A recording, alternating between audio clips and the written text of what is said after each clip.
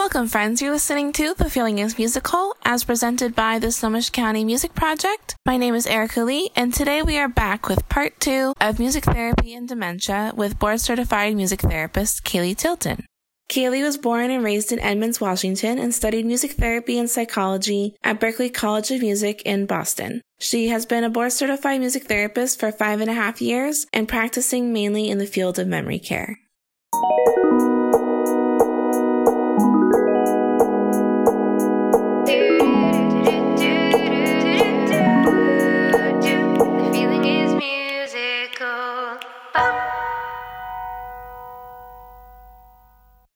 Sometimes there's some mystery around what music therapy is, particularly in memory care settings. I know that I fielded a lot of questions from people that we have contracts with in different memory care facilities or people that are coming to us. What are some of the misconceptions that you are hearing about music therapy in the spaces that you work in? That I just sing songs. That's the biggest one. That's the most common one. I think that is because music therapy, from the outside looking in, looks like we're just having a bunch of fun. And it is really fun. That's part of why it's effective. But there's a lot of therapeutic work that's going on beneath the surface, and some of it's really not immediately obvious. Some of it is even invisible. So if you're just looking in and you're seeing a person singing, you might just think, oh, big deal, they're singing. But you might not understand the context that that person usually speaks in what we call word salad, where their words come out all jumbled. You might look at somebody who's passing and I'm playing guitar and you might think, oh, that's nice. But the person that's passing isn't even conscious. So what does it matter? But if you look closely, you might see that their breathing pattern has synced up to my guitar. So a lot of these benefits are hard to see. You have to know what you're looking for. And some of them are invisible if you don't have the right medical monitoring tools. So it's easy to say like, oh, they're just singing songs because that's what it looks like. But there's so much more going on underneath the surface. Absolutely. And so what do you do to help educate or advocate for music therapy in your spaces?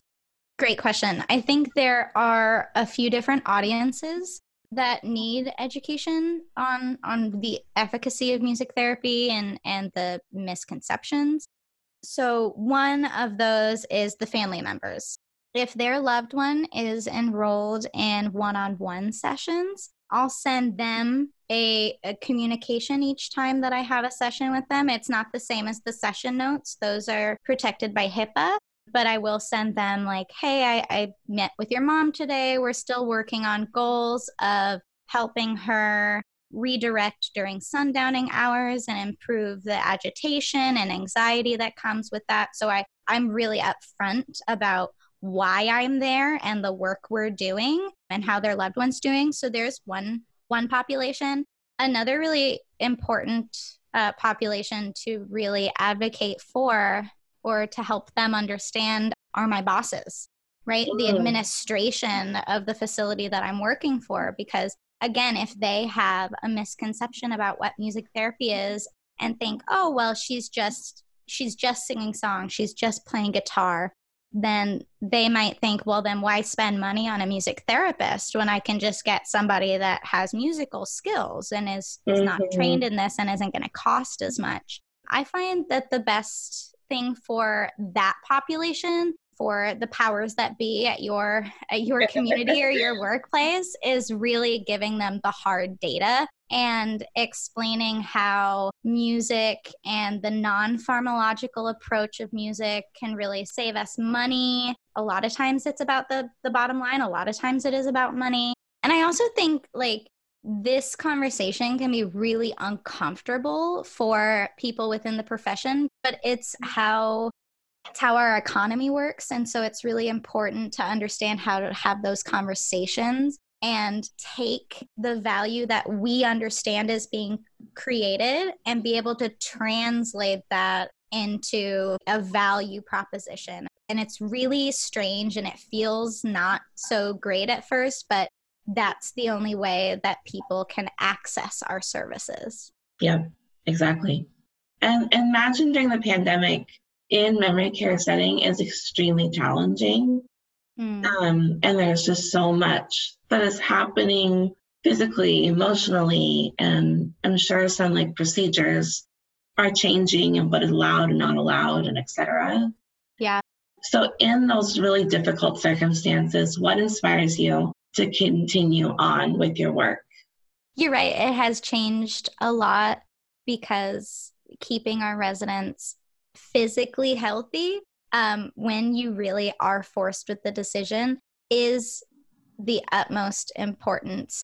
And sometimes you do things that keep them physically healthy but have detriments to their emotional health. So that's where I come in to kind of try to mitigate those impacts because our residents are in isolation right now. It's challenging no matter what way you slice it. So the reason that I stay in this work and the reason that I'm really inspired to continue this work comes down to something really simple, and that's that I love my residents. I really truly do. If any of your listeners are music therapists, they should be able to say, like, without hesitation and really passionately, that they love the people they work with, because it is a demanding job and you'll burn out if that's not your truth. If I'm like frustrated about something, if I have car troubles or I got into an argument with my partner, it's really making me have a bad day. Holding space and using music with somebody in my workplace, with somebody who has dementia, and making those connections really helps me put things into perspective about what really matters. I love that. I think most everybody in a wide variety of quote unquote helping professions can run into the risk of burnout, especially with the pandemic. I know I have voiced coming to the point of myself where I can feel burnout coming.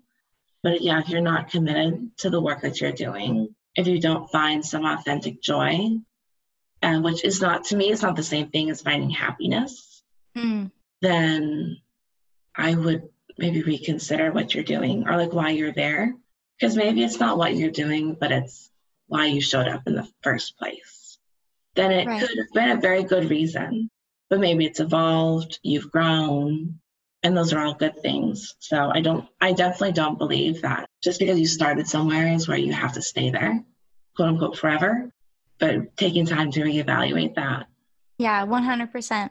One of the other things that I love about this population, there's a million that you can't fake it with them. If you are really inside, you're still carrying something. No matter what you say, they're picking up on your energy and your nonverbal communication so much more. So you really have to do some work in mindfulness for the benefit of your clients. They deserve a you that is fully present to them and their needs. Yes.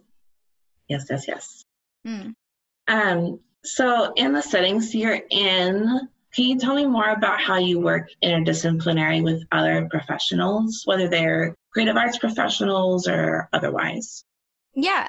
So 2 parts. I am still working as an employee in a long-term care facility. I am working as a music therapist there. That's my role. But then I also have my private practice and a new business venture that I launched this year. So first, in the long-term care setting, I work with the nursing team to help identify residents who would most benefit from one-on-one music therapy sessions. And this is not just, oh, this person really loves music, because who doesn't?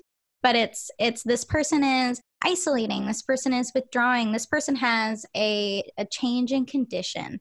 So then they'll call on me for pain management, for behavior modification strategies, and often those will be planned times when we know that those issues may arise for that resident, like during sundowning.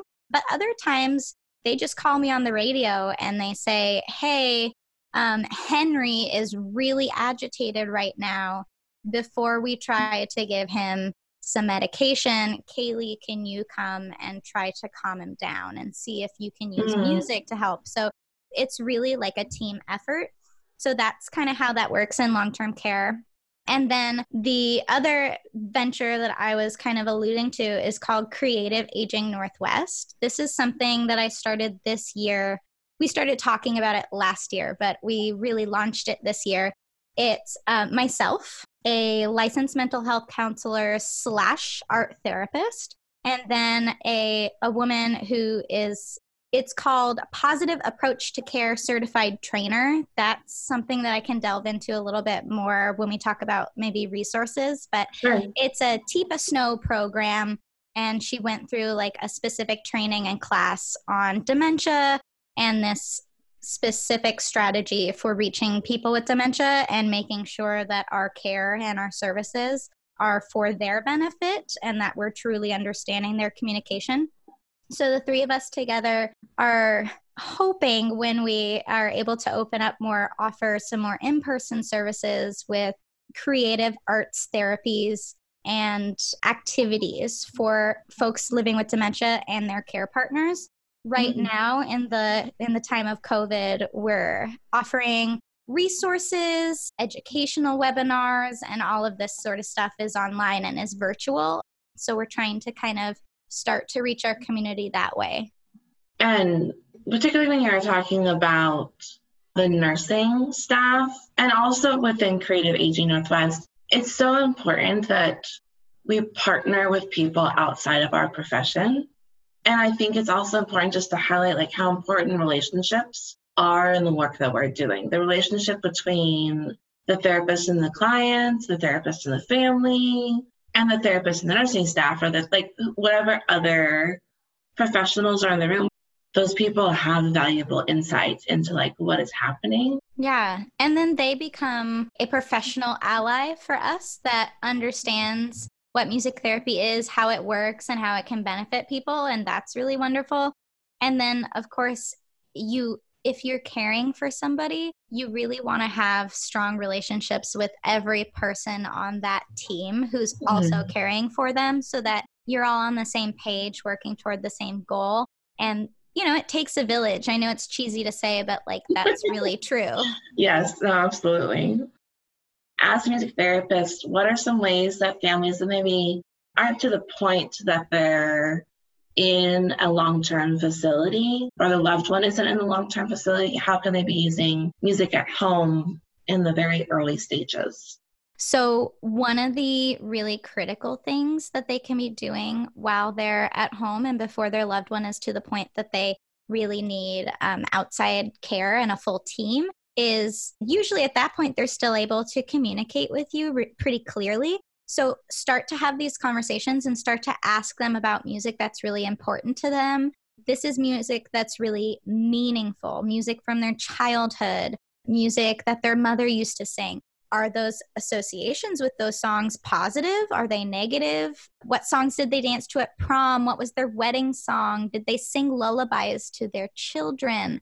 And then when you experience these songs with your loved one, notice how that makes them react. Are there certain songs that always make them cry? Are there certain songs that make them want to get up and dance? This is really, really important information because that background knowledge of why that music is important to them and what music is important to them is so crucial.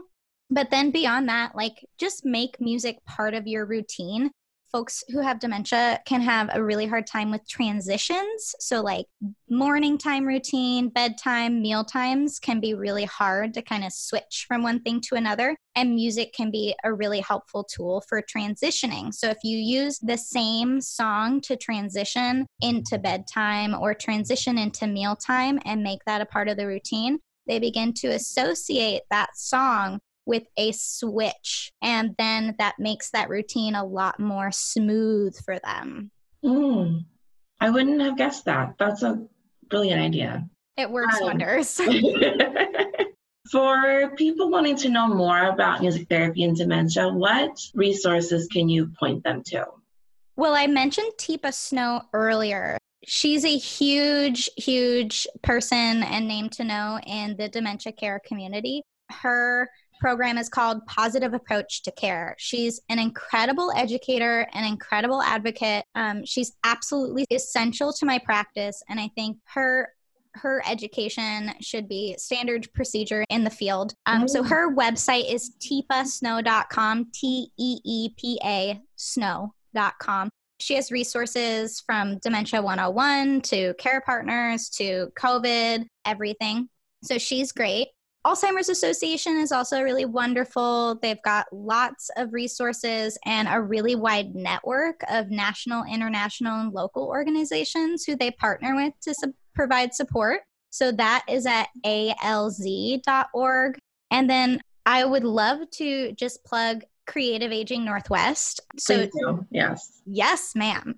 So Teepa Snow, her positive approach to care, one of my business partners is a certified trainer in positive approach to care. As I mentioned, the other is a licensed mental health counselor and an art therapist. And then obviously I'm a board certified music therapist. And we post helpful resources on our social media sites at least 3 times a week. And I really, truly believe in the work that we're doing. And I think these resources can be really crucial, especially during this time of increased isolation and increased unrest in society.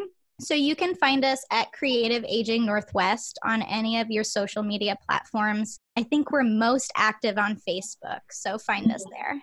Absolutely. Awesome. So I will put the resources that Kaylee's talked about. She's already sent them to me. They'll be on our website. They'll be on the episode notes for the podcast. If you want to know more about the music project, our website is S as in Sam, C as in Cat, musicproject.org. You can also follow us on social media at SC Music Project. We are just starting this conversation about music therapy and dementia / memory care / hospice. So stay tuned over the next, I think it's 5 or 6 weeks. We have a series of different episodes with different people in the memory care community talking about the impacts of music therapy and the way that it works in their different settings. Next week, we specifically have an episode with Marta Street from Brookdale. She's not a therapist, but is somebody that has really advocated in the Brookdale spaces for music therapy to become part of the life of the resident, and what she sees and the value of that and the value of paying for a music therapist over just general music entertainment. If you enjoy the podcast, if you're receiving any kind of value from the podcast, please subscribe so that you get notifications about when new episodes come out. Leave us a review, share it with your friends, your family, your network. We are here to do education advocacy for music therapy, for the work that music therapists are doing in Washington State and all across the United States. So thank you again, Kaylee, for coming on and chatting with me today. I so appreciate your time and your wisdom and your expertise. Thank you so much for having me, Erica. This has been a really lovely conversation. And if you can't tell, I really enjoy my work, and I also super enjoy talking about it. That's awesome. I know, I love it. I'm so glad we were able to connect. Thank you, listeners, for listening, and we will talk to you next time.